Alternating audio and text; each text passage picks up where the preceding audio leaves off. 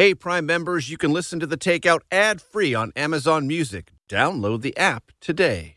Looking to instantly upgrade your Mother's Day gift from typical to meaningful? Shop Etsy. Get up to 30% off well-crafted and personalized gifts from participating shops until May 12th. This year, embrace your creative side. You know, the side your mom gave you. And shop Etsy for custom jewelry, style pieces, home decor, and extra special items she'll adore. Need something original and affordable for Mother's Day? Etsy has it. Shop until May 12th for up to 30% off gifts for mom. Terms apply. If you're shopping while working, eating, or even listening to this podcast, then you know and love the thrill of the hunt. But are you getting the thrill of the best deals? Rakuten shoppers do. They get the brands they love with the most savings and cash back. And you can get it too. Start getting cash back at your favorite stores like Urban Outfitters, Fenty Beauty, and Expedia. And even stack sales on top of cash back. It's easy to use, and you get your cash back through PayPal or check. The idea is simple. Stores pay Rakuten for sending them shoppers, and Rakuten shares the money with you as cash back. Download the free Rakuten app and never miss a deal, or go to Rakuten.com to start getting the most bang for your buck. That's Rakuten. 5, 4, 3, 2, 1. But who's counting, right? And his name is Major. Oh, ladies and gentlemen, please welcome Major Garrett. From the nation's capital. Major, fantastic. It's The Takeout. This is a major achievement. With CBS News Chief Washington Correspondent Major Garrett, yes, CBS, yes, hi. Major Garrett. Major, that's nonsense, and you should know better. Is Major out of the doghouse? The answer is yes. Welcome to the very best part of my broadcast week. This is a great day. It's a great day. I'm in New York. I'm hanging out with a guy named Wayne Federman. If you don't know who he is, look him up, okay? Now, there are times when there are interviewers like me who will just slobber over a guest and say they do everything everywhere and all of it's great. He does a lot of things. I don't know if they're all great because I haven't seen them all. Curb Your Enthusiasm, Legally Blonde. Yeah. Keep going, Wayne. What else? Well, a lot. I'm going to be in What We Do in the Shadows, okay. Silicon Valley. Got it. Knocked Up. You wrote a history. Step Brothers. Step Brothers. You wrote a history of stand-up comedy in America. Yeah, from Mark Twain to Dave Chappelle. But mostly he's here. Yeah. To talk about George Carlin, American Dream, 2-part documentary on HBO. Yes. You are the producer of that, and you won an Emmy for that. There is an Emmy in the house. There's an Emmy in the house. Yes. And the reason this is such a great day for me is because there is no one more important in my life, not genetically related to me, than George Carlin. There just isn't. He's my philosopher king. He's the most important comedian, I believe, in American history. When I was a kid, I listened to his records, and then I would do the bits while I was doing yard work in my head. Really? Yeah, George Carlin meant everything to me growing up. And you did a documentary with Judd Apatow. Yeah, he directed it. Why is George Carlin in you? I know why he's important to me. Why is he important in the history of American comedy? Well, as someone who does stand up, yes. First of all, it's amazing. I didn't know you did yard work, so I'm learning a lot about you already. Did you know? Oh, no one knows. Okay. Secondly, well, I'm not only a stand-up, but I'm also a fan of stand-up comedians, and he is unique in the whole history of it, in the amount of material he put out, and especially his evolution as an artist. This sounds serious. Anyway, and he's funny. He's a funny guy. Unbelievably funny and important in the history of what are the parameters of comedy and what is permissible in comedy. There's an entire body of law built around George Carlin. Right, because he did a famous routine called the 7 Words You Can't Say on Television. And the point of the routine was, 1, yes, to say these words out loud, but 2... None of which we can say right here. But was 2 was like, there is no list. No. It's like, so you only know you've said it when you're in trouble. It's like just give me, just tell me the words. Right. There are 400,000 words in the English language, and there are 7 you can't say on television. Right. Yeah, so he did that routine, and then a later version on a later record was played in the afternoon on a radio station. Yes. And one person who was in the car listening with his kid complained, said that, like, I don't think this should be on the air at this, and because I have no choice. Like, I'm just listening to the radio. Right. And that all went all the way to the Supreme Court. Yep.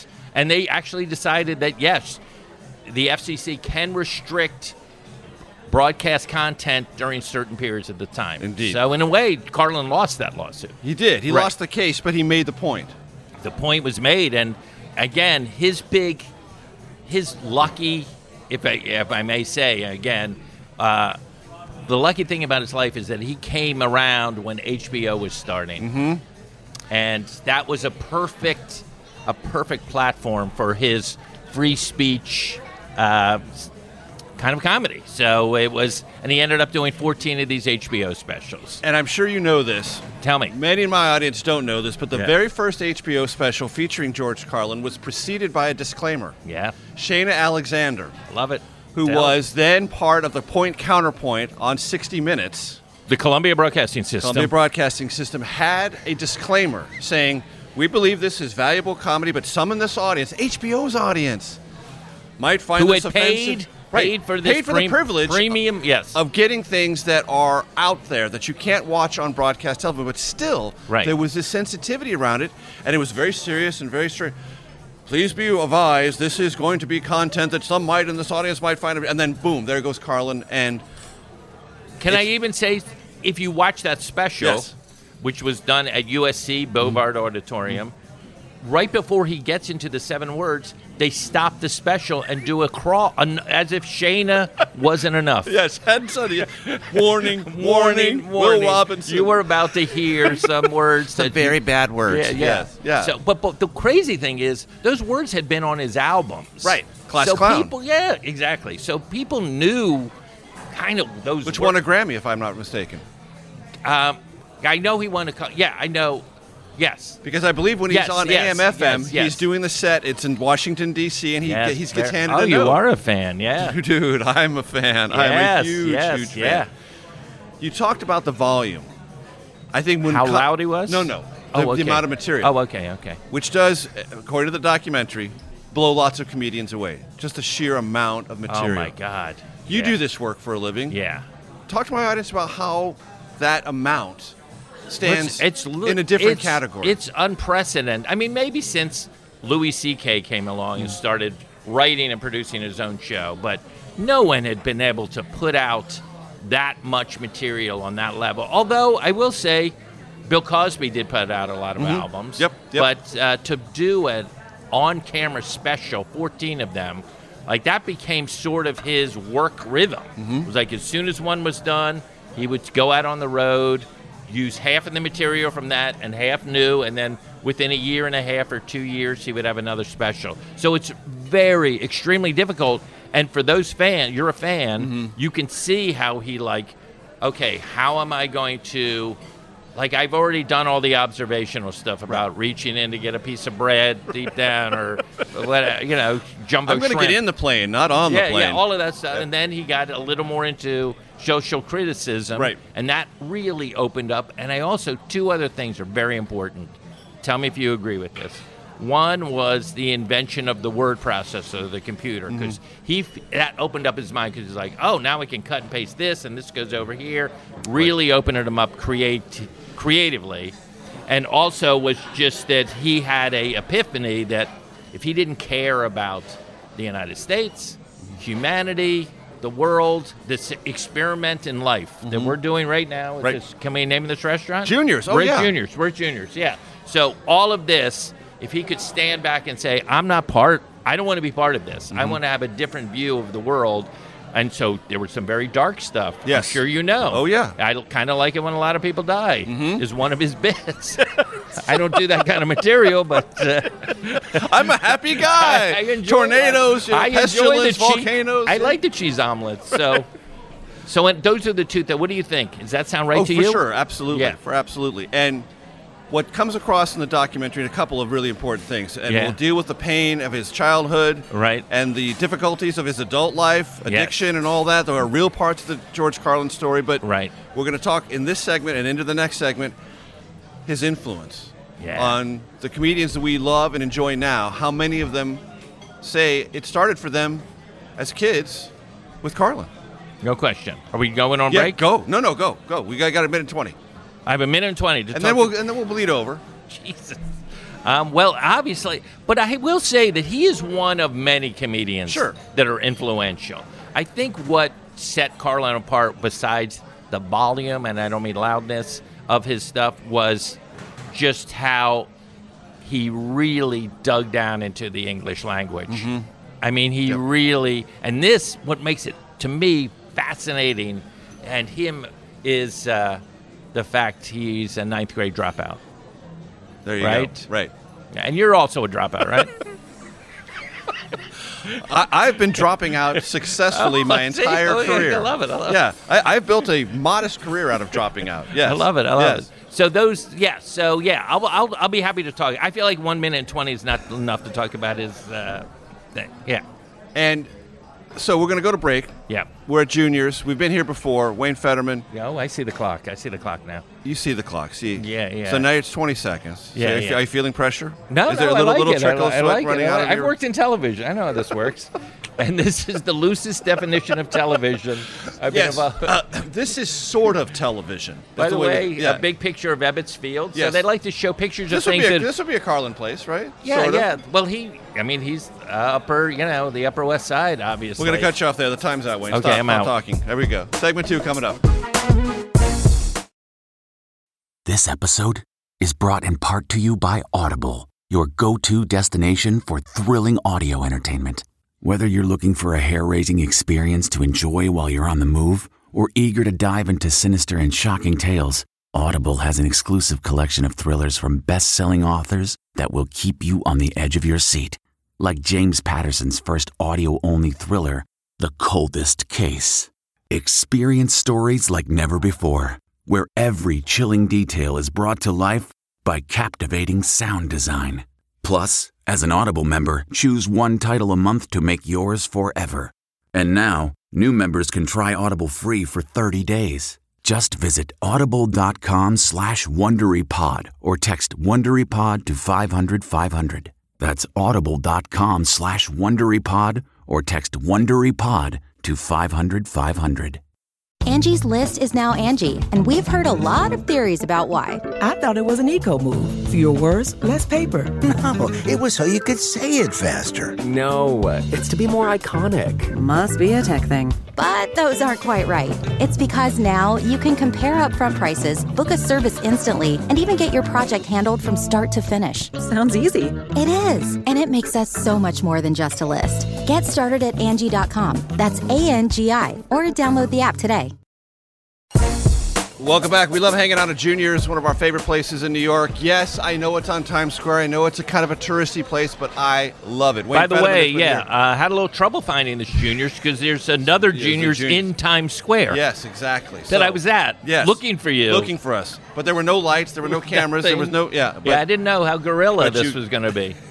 All guerrilla. All guerrilla. All right, now you got 9 minutes. Yes, let's do it. People that George Carlin inspired who are comedians now. It's amazing that... And many of them are in the documentary American Dream, HBO Max. Right. I mean, producer Wayne Federman, he put it together. It's... Can I interrupt you one more time? No, I love it. I love it. Well, obviously, I mean, anyone like Louis... I hate to talk about Louis C.K., but he gave an amazing speech about it that it was like, oh, this is how you can craft not just a comedy bit, not just get on the Tonight Show and do well, a career. Mm-hmm. This is it. It's almost like he created the idea like comedians are musicians and put out an album and put out a special. Yep. And so when comedians are like, oh, that's really hard to do. Right. Like, there's a lot of comedians that maybe have 1 or 2 specials in them, and that's incredible to be able to do that. Yep. So to be able to do 14 of these specials, and obviously Seinfeld talked about seeing Carlin as a kid, and Seinfeld couldn't. I mean, he's very much like Carlin in that the specificity of his comedy is incredible. But he's not like Carlin that he doesn't swear. No. In fact, there's some very early recordings of Jerry Seinfeld swearing, and it's shocking to hear. And can't be Jerry Seinfeld. His whole point was like, if this bit can't get a laugh without me juicing it, by saying the F word or something, I don't want this bit in my act. Right. Way different than Carlin, Completely. but still, the idea of going on the Tonight Show, right, promoting yourself, doing these touring. I mean, he toured like a maniac from even in the 60s. Right. He was touring. So I mean, like... And when Carlin started out, yeah, he did the gin joints, and it was clean comedy. And the what joints? Gin joints. Is that what you call them? That's what he called them. So they just serve gin? The best ones do. Yeah, yes, okay. Yes, So yes, exactly. The small nightclubs, yes. Right, the seedier nightclubs, yeah. And he would do the Jimmy Dean show. He would do Jack Right. Parr. All this look stuff. at you. Look at you. Yeah. I'm not. I am not a dilettante. In many things, I am. George Carlin, I'm not. Oh, I love it. Let me just say something real quickly about, because he before we even started doing stand-up, he was part of a comedy team, yes, obviously. So then when he started doing stand-up, he was playing, as you call them, the gin joints, but these low-end nightclubs, didn't like it, came here to New York City, downtown, and developed stuff that he thought could get him on The Tonight Show or Merv Griffin. Right. You saw him on the Jimmy Dean Show.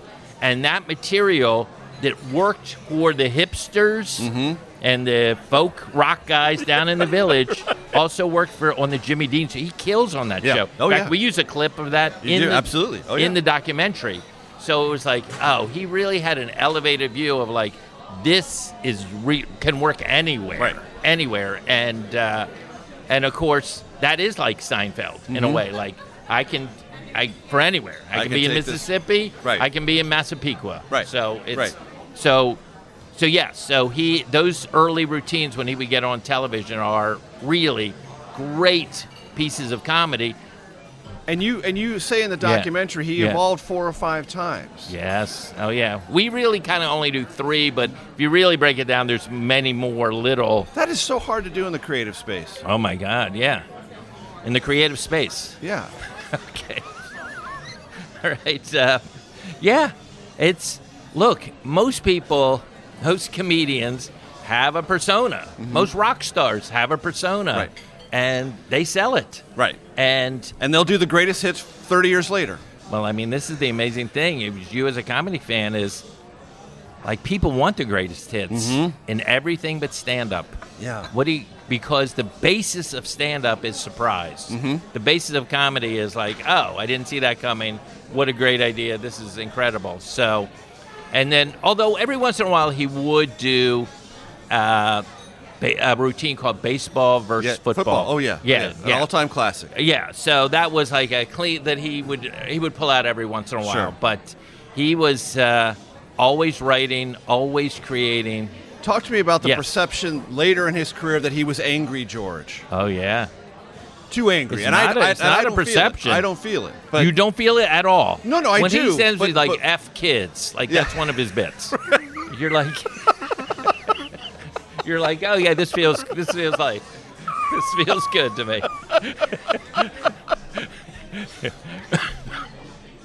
The perception, though, or the knock on it was he was either too angry or angry because he had run out of material, and I didn't feel that way. I felt that there was something I think he passionate was about it.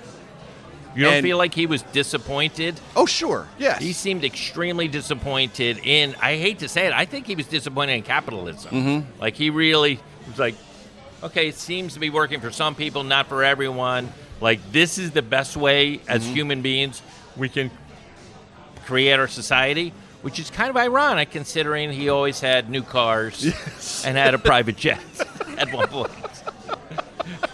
So, yes, he enjoyed the luxuries. He enjoyed that. So. But he did disdain them in a certain way. He did. I think he had a real disdain. I mean, obviously, if you know the routines, like about businessmen and stuff.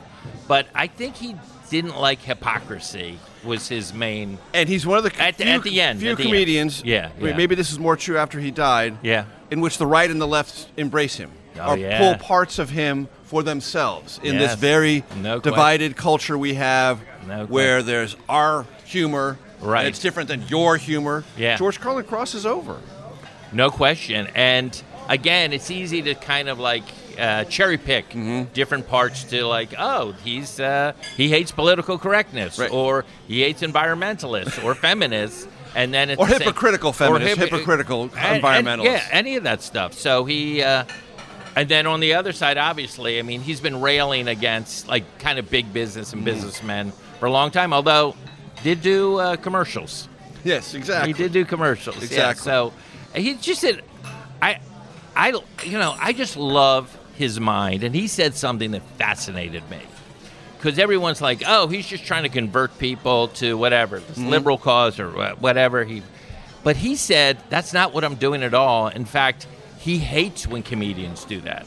He really dislikes it. His thing is like, I don't want people to change their mind. I want people to think, oh, George Carlin's thinking. Right. He's thinking in a new way. Right. He's looking at the whatever. I mean, obviously, he has a famous routine where he really dissembles religion. Yep. It is brutal. One of the leading causes of death. I mean, and for somehow terrible with money. Always needs money. Always needs money. All and real powerful, estate. all knowing, and real estate, yes. Knows it. So, I mean, it is just point after point after point in a comedic, wonderful way. Right. So, and if you go back to something like Class Clown, it's a very small bit. It's not the least bit vulgar. Yeah, about Muhammad Ali. Yeah. What was the hypocrisy of Muhammad Ali? Right. You know, well, if you won't kill him, we won't let you beat him up. Right, ha, ha, ha. Right. You know, they basically, what did the government say to Muhammad Ali? Well, you can't be a fighter anymore unless you go to Vietnam and kill people. You know, and he just turned the whole thing upside down, exposing the hypocrisy, totally clean and brilliant.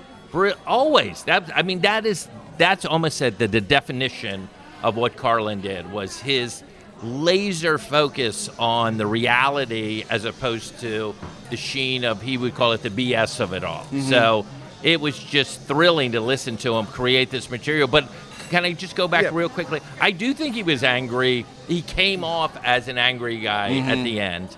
And a lot of times, not exactly get off my lawn, but kind of close. You know? Yeah, it was a little of that, and maybe that was part of it of being, in his late 60s. But he always tried to get laughs. Like, I mean, there was runs where he was pontificating, but he was always, like, at his heart, he was like, oh, I'm a comic. I got to do this. Got to do it. You're right. We're at Juniors. Wayne Federman is our special guest. The topic is George Carlin. Yeah. The documentary, George Carlin, American Dream. Lots of other things Wayne Federman does. Look him up. You see him everywhere. Things you didn't know he does. But the only thing I've won an Emmy for is that thing. That. And speaking from, well, sort of personal, kind of tangential experience, Emmys are kind of cool. Anyway, I'm Major Garrett. Segment 3 coming up in just a second. Getting the smile and confidence you've been dreaming about, all from the comfort of your home, isn't a total mystery with Bite Clear Aligners. Just don't be surprised if all your friends start asking, what's your secret? Begin by ordering your at-home impression kit today for only $14.95. Bite Clear Aligners are doctor-directed and delivered to your door. Treatment costs thousands less than braces, plus they offer flexible financing, accept eligible insurance, and you can pay with your HSA FSA. Get 80% off your impression kit when you use code WONDERY at Byte.com. That's BYTE.com. Start your confidence journey today with Byte. Man, that sunset is gorgeous. Grill, patio, sunset. Hard to get better than that. Unless you're browsing Carvana's inventory while you soak it all in. Oh, burger time. So sit back, get comfortable. Carvana's got thousands of cars under $20,000 just waiting for you. I could stay here forever. Carvana, where car buying meets comfort meets convenience. Download the app or visit Carvana.com today. Welcome back to Juniors. Wayne Federman is our special guest. The topic, George Carlin, my philosopher God, if there is such a thing.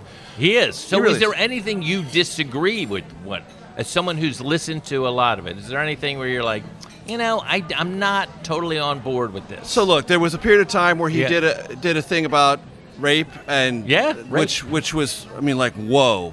And even then, as someone who was just devoted and an evangelist for George, I'm like, whoa, okay. I'm gonna scoot back a little bit. This is a little heavy for me, and there was a comedic angle there, but I'm telling you, that is terrain that I just don't know anyone would even investigate. And not only did he investigate it, he put it out there. Oh yeah. Well, he said... The death stuff, I was totally into. You were? Yes. Like cross the person off when they die out of your book and all of that? Because I just thought, like all comedy, you know this. Right. It's right next to pain. Yeah. It's right next to pain. Not all of it. But a lot of it is. Not all and you got to understand that pain. You got to understand that fear to get to that place that's surprising and that pulls something out of you that you didn't even know existed and that you can find a comedic angle to. And I think that's one of the things that George Carlin hands off to anyone who wants to be in that space. Well, it's interesting, your reaction of stepping back, because he said that he felt like it was the comedian's obligation, and this is where I think Seinfeld is different, and certainly other comedians, of finding what the line is, what your line is, and then deliberately going over the line. Deliberately. So that's what he did with you. No doubt. And then he said, and sometimes he would say that and go, and hopefully make the people happy that I did. And a lot of times they're not happy. A lot of times they're like, how dare you? Walking out. They're walking out of his shows in Las Vegas. They're yelling at him. They're obviously what happened to him in Wisconsin at the Playboy. So anyway, so he felt like there was a provocative part to his stand-up. And then later in his life, he said that he became more of a writer who performed his writing as opposed to a comic who's just trying to get laughs. Exactly. Like he felt like he was, like that was his main focus. That was his mission statement. And it's not in the documentary, but we did interview the producers of his HBO specials. And they said that he was word perfect even in the rehearsals.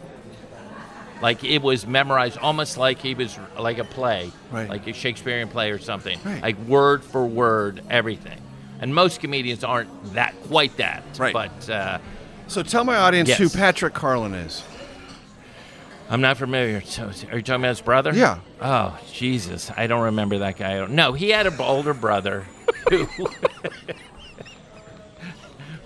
There's two kids in this family, and they had an abusive father. Alcoholic father. An alcoholic, abusive father who was supposedly this incredible after-dinner speaker. Like Toastmaster, Yes, could really spin a tale.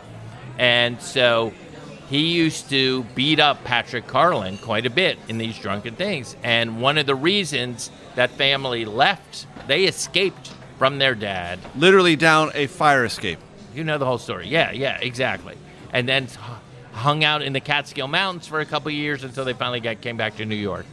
And I mean, a deeply fearful, traumatic experience. This was very traumatic. But so already you can see Carlin is already kind of like, what's going on in this world? Like there's no stability here at all. My dad is someone to be feared. Again, George was incredibly young at the time. Very young, but still. Patrick, 5 years older. Patrick hated the father with a passion. So George, I think in a way, was like kind of like, oh, he's my dad. He was this funny guy. The dad, and this I think is very important to George Carlin's development and journey, dies of a massive heart attack very early on, I think in his 40s. So there's this sort of sword hanging over George Carlin, like maybe I have a bad ticker as well. Weird he would do that amount of cocaine, right? Which he was open about. He was open, but I'm just saying. He cracked jokes about it, Yeah, of course, he did for the whole time. But I'm just saying, for the amount of, like, knowing that he has a bad ticker or that could be part of his family tradition. So anyway, I do feel like that gave him a certain, like, oh, my days might be numbered. Right. So I think that gave him a certain latitude to maybe push where other comedians are like, I don't want to ruffle any feathers. Like, look, I'm on the clock. I might be on the clock here. Right. So I think that was part of. What do you think? That's a theory of mine. For sure. Yeah.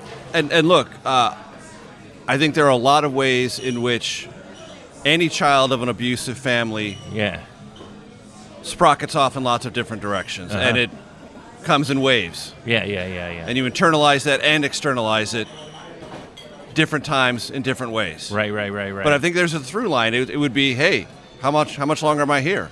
But most doctors would not write down genetic predisposition to cardiovascular illnesses, snort a lot of cocaine, and drink wine all the time. Right. They would not write that down. They would not hand that on a chit to George Carlin. But that was his lifestyle. Of course. Drank a ton of wine. And he's been smoking pot since he was a teenager, maybe to 14 or 15. It's amazing he lived as long as he did. Right. I mean, I think. Yeah, he did kind of abuse that body quite a bit. Tell me about Kelly. Well, Kelly is George Carlin's daughter, and they had one. Luckily, George met his wife on the road in Dayton, Ohio, and he found a champion. Yep. And so they were like a team, and they had this one kid, and they would travel around in a Dodge Dart, and that was like the Three Musketeers, the three of them. They had a very, obviously... In those early specials, he referred to her. Yeah. But it's interesting. I've seen Tonight shows, and I'd be curious what you think about this, where he kind of makes up a family in the way like Dangerfield would talk about his doctor, Vinny Bubas or stuff like that. He makes up like he has like a stupid kid and does jokes about his stupid kid, like a son. And I'm sure Kelly was telling him, like, I exist. I'm an actual person. So it was interesting, that he... But I felt like in most of his stand-up, he didn't talk about being a dad or anything like that. No. It was all... But she's sort of the keeper of the Carlin flame, is she not? Oh, no question. She had to live through all of that. So she had, and the fact that she allowed us to do this documentary with her permission was, to me, a key part of the whole thing. Was that hard to get, the permission? Well, no, it wasn't hard to get because she wanted to do it, and she had written a brutal book. Yes. Yeah. Growing up at the Carlins or something like that, that's just so honest. And she's on her own journey because she had some drug and alcohol abuse problems. And then she, figuring out and, coming to terms with this, in a way, absent father who was on the road all the time, creating a new HBO special for your enjoyment. Right. Are you happy now? Yeah, exactly. Leaving her behind. Yeah, she's in the wake over there drowning with no attention, and you're laughing at home. I hope you're happy. It is part of the unfairness of life, yes. Yeah. So he kind of created... And did she want it to be honest, the documentary? Yes. Yeah. She was incredible. She was incredible. And she still is. She is incredible. So, but she had done a play. This is the thing is, she had done a play to kind of, as her own therapy, to kind of deal with, okay, what was this tornado that I mean, what was her this mom life was I an lived? alcoholic. Right. She ends up dying, or dead. So she just did a play to I need to figure this out, and wrote this book. And then in the wake of that, she had put that all aside and what if we do a documentary? And she was like, yes. And Judd had done a documentary on Gary Shandling. Gary Shandling, exactly. I don't know, yeah. And so she loved that. And Gary, believe it or not, one of the reasons he got into comedy was because he went to see George Carlin, wrote some jokes for him, drove all the way back to the show. George Carlin had read all the jokes and said, I think there's something here. Right. And that made him move from Arizona to Los Angeles, cut to the Larry Sanders Show. Boom.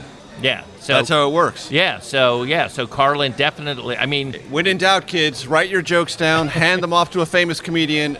Something good might happen. Yeah. That's Wayne Federman. We are at Juniors. We're just going to have coffee and water. We might eat later, but that's for us to decide and you to never figure out. Segment 4 of The Takeout coming up in just a second.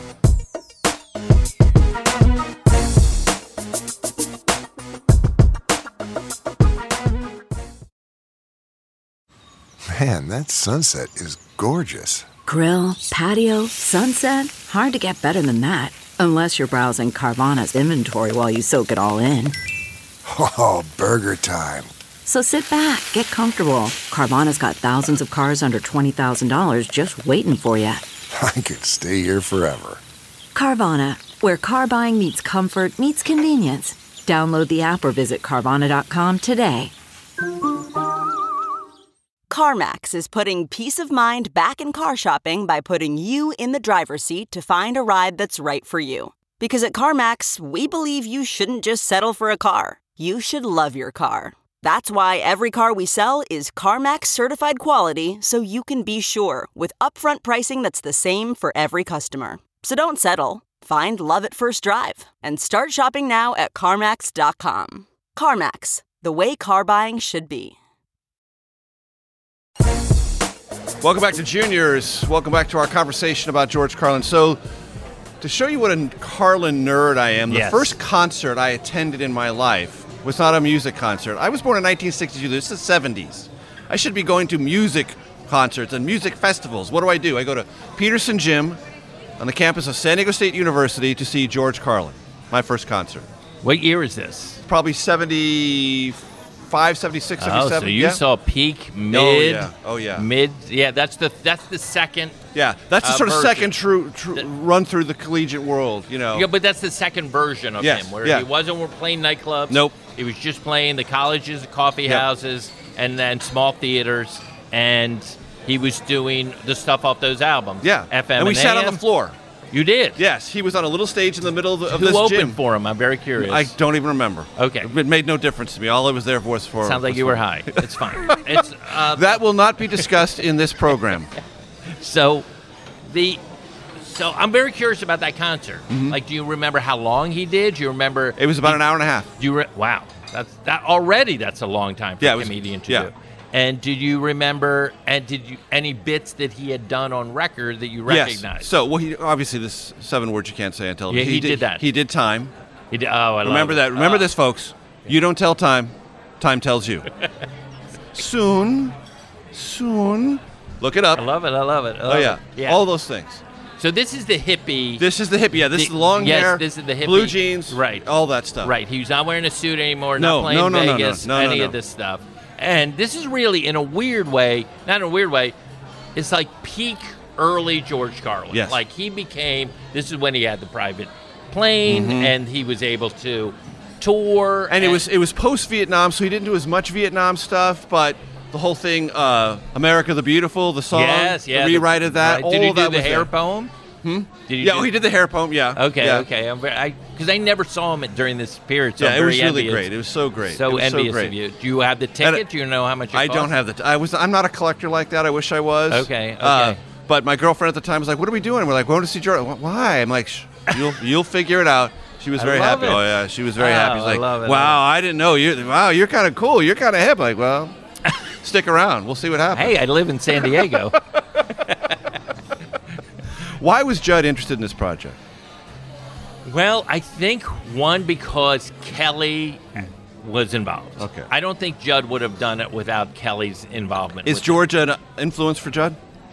I think Gary was more, because Gary, right. he had a very close relationship with Gary. Judd is a comedy nerd. Mm-hmm.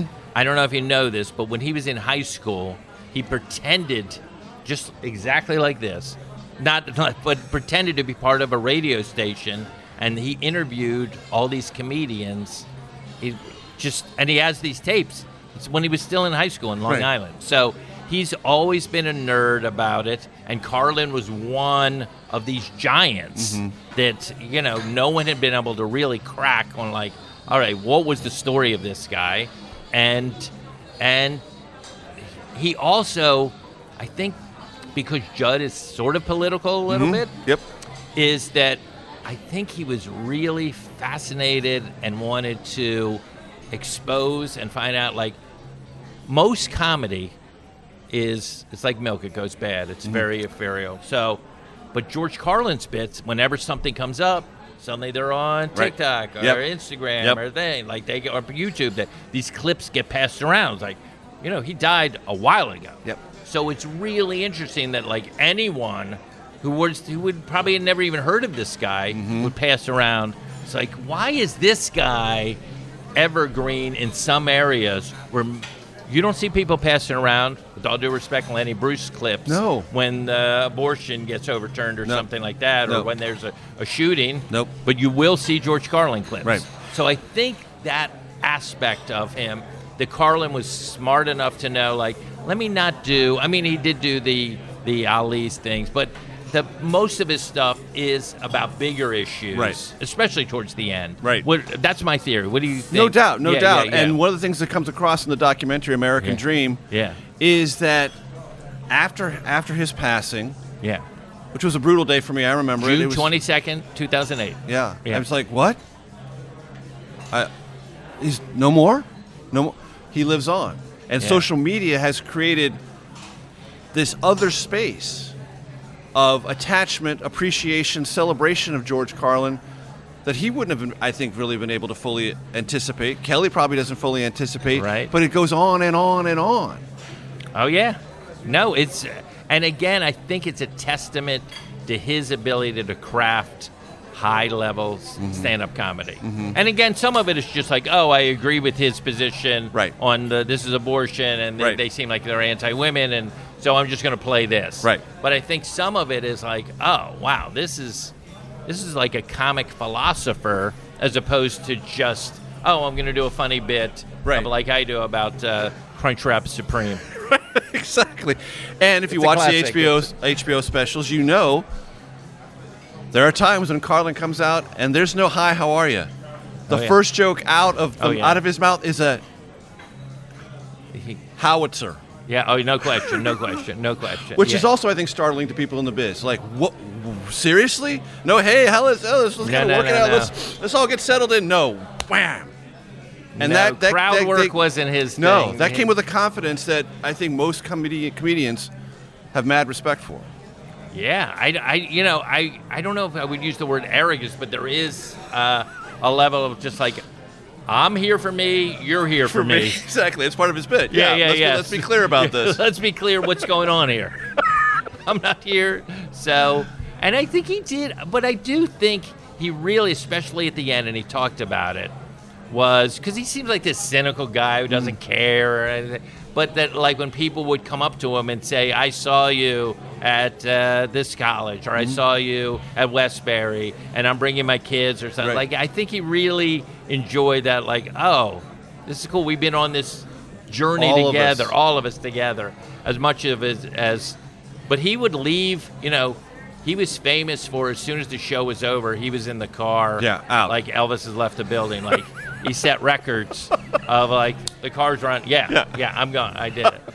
God, I'm not hanging around. There'll be no autograph sessions. But the crazy thing is, like, it's all about, we talk about, like, these social issues and how we still, but in another sense, I always think of him as, like, show business. Like, he loved Danny Kaye. Yep. He loved these. Inspired by Danny Kaye. Yeah, of course. And the verbal acuity that Danny Kaye did when he did those patter songs written by his wife and stuff. Spike Jones.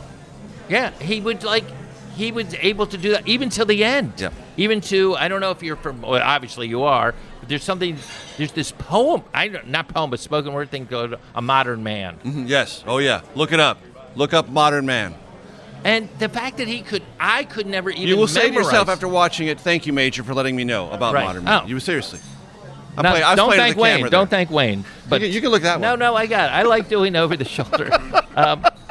So I got to stop you there. Yeah. Segment 4 is nearly over. I love it. We have the Takeout Outtake Especial. Well, that's segment 5 coming up in just 1 second. Our thanks to juniors, as always. Our thanks to Wayne Federman. We'll see you for the Takeout Outtake Especial on this microphone right here. Delve into the shadows of the mind with Sleeping Dogs, a gripping murder mystery starring Academy Award winner Russell Crowe. Now available on digital. Crowe portrays an ex-homicide detective unraveling a brutal murder he can't recall. Uncovering secrets from his past, he learns a chilling truth. It's best to let sleeping dogs lie. Visit sleepingdogsmovie.com/Wondery to watch Sleeping Dogs, now on digital. That's sleepingdogsmovie.com/Wondery. Okay, picture this. It's Friday afternoon when a thought hits you. I can spend another weekend doing the same old whatever, or I can hop into my all-new Hyundai Santa Fe and hit the road. With available H-Track all-wheel drive and 3-row seating, my whole family can head deep into the wild. Conquer the weekend in the all-new Hyundai Santa Fe. Visit HyundaiUSA.com or call 562-314-4603 for more details. Hyundai, there's joy in every journey. Welcome to your Takeout Outtake Especial. We're at Juniors. Wayne Federman is our guest. The topic, George Carlin. My opinion, for what it's worth, the greatest American comedian ever. Right. The most influential. My philosopher God.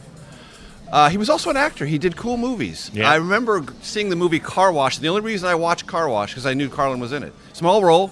Not really important, but I'm like, where's Carlin? Where's Carlin? But he tended to do like that New York guy. Yeah. Like whenever he did a bit about a New York cop and keep it going, show's over and all of that. Like he tended to do that voice. Come on, Johnny. Come on, Johnny. Yeah, Move along, yeah, Johnny. yeah, Move along, Johnny. Quite a bit. Even if it's your mother. What's great about that movie is also Richard Pryor's in that movie. Yes. So it's this weird convergence. And Franklin Ajaye. And Kevin Smith is in the documentary, American Dream, and two great movies.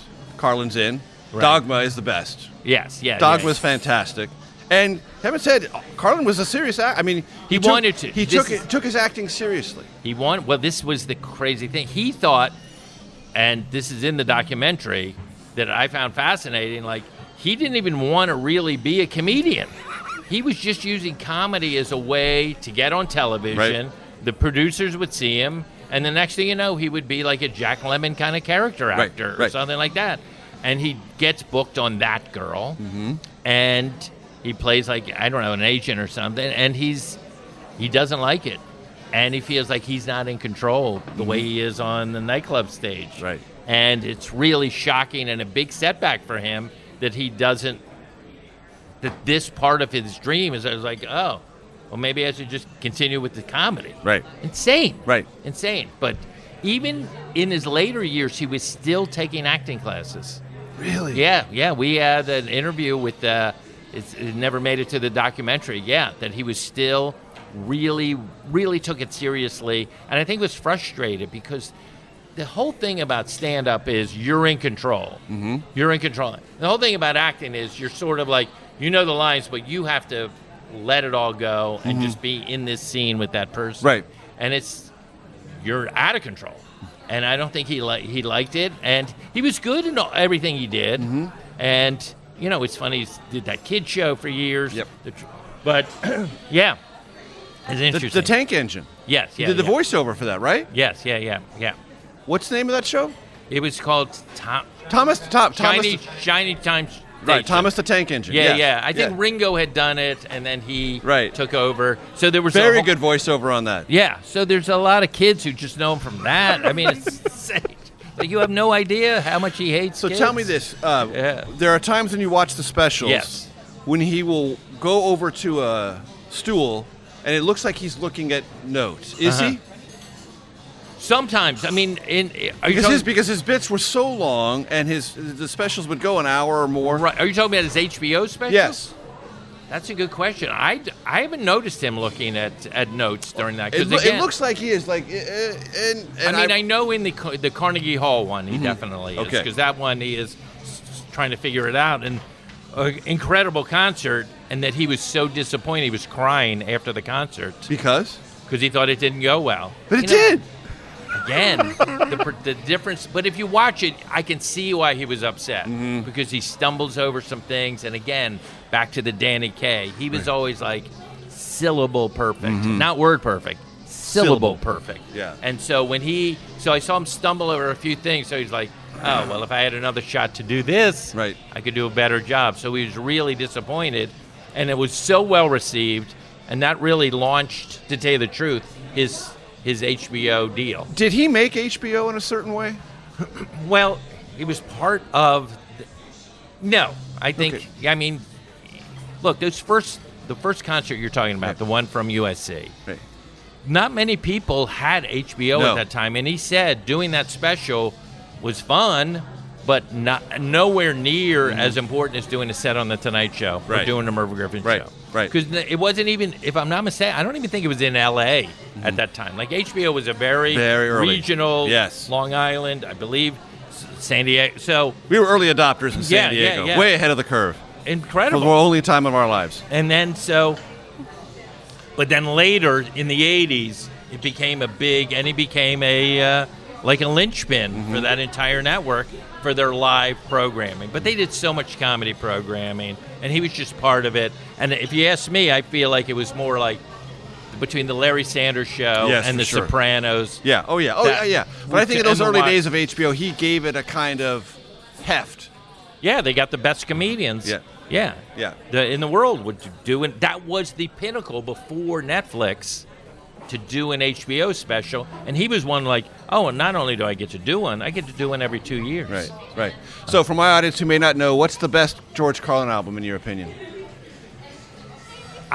To me, I am an FM and AM and Class Clown. Yeah. Those two albums are, to me, the again, it might be the age that I am. Yes, for sure. But I felt like that's when... If you're going to dip your toe in the water, download those two albums. That would be my, Yeah, and you will not regret it, yeah. And then he... and it's interesting because a comedian created the record label that allowed him to do this material where he was allowed to use language that wasn't acceptable. Right. And that was Flip Wilson created this record label called Little David. Little David, that's right. Yeah. So it was like another comedian going like, oh, this guy has to be heard. And he had done an album for RCA called Takeoffs and Put-Ons, where he doesn't swear at all. And they're like, oh, if you want to hear the authentic, what's going on in the nightclub, get one of these Little David albums, FM, AM, obviously Class Clown, Occupation Pool. There's a number of them where he's like, oh, this is what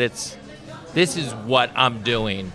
And it elevated him so much bigger than just playing the normal, I'm going to be a clean comedian, I'm doing clean material. So on behalf of Wayne Federman from Juniors, we say thank you, Flip Wilson. Yes. And God rest your soul, George Carlin. That's it. See you next week. The Takeout is produced by Arden Farhi, Jamie Benson, Sarah Cook, Ellie Watson, Jake Rosen, and Ashley Armstrong. CBSN production by Eric Susanen. Follow us on Facebook, Twitter, and Instagram at Takeout Podcast. That's at Takeout Podcast. And for more, go to takeoutpodcast.com. The Takeout is a production of CBS News.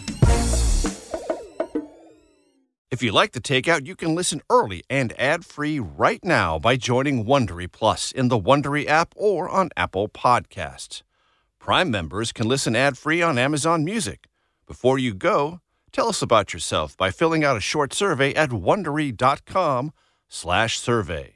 Catch every episode of 60 Minutes, America's most watched news magazine show, as a podcast. Hear in-depth investigations across politics, news, and entertainment on your schedule. Listen to 60 Minutes ad-free on Wondery Plus.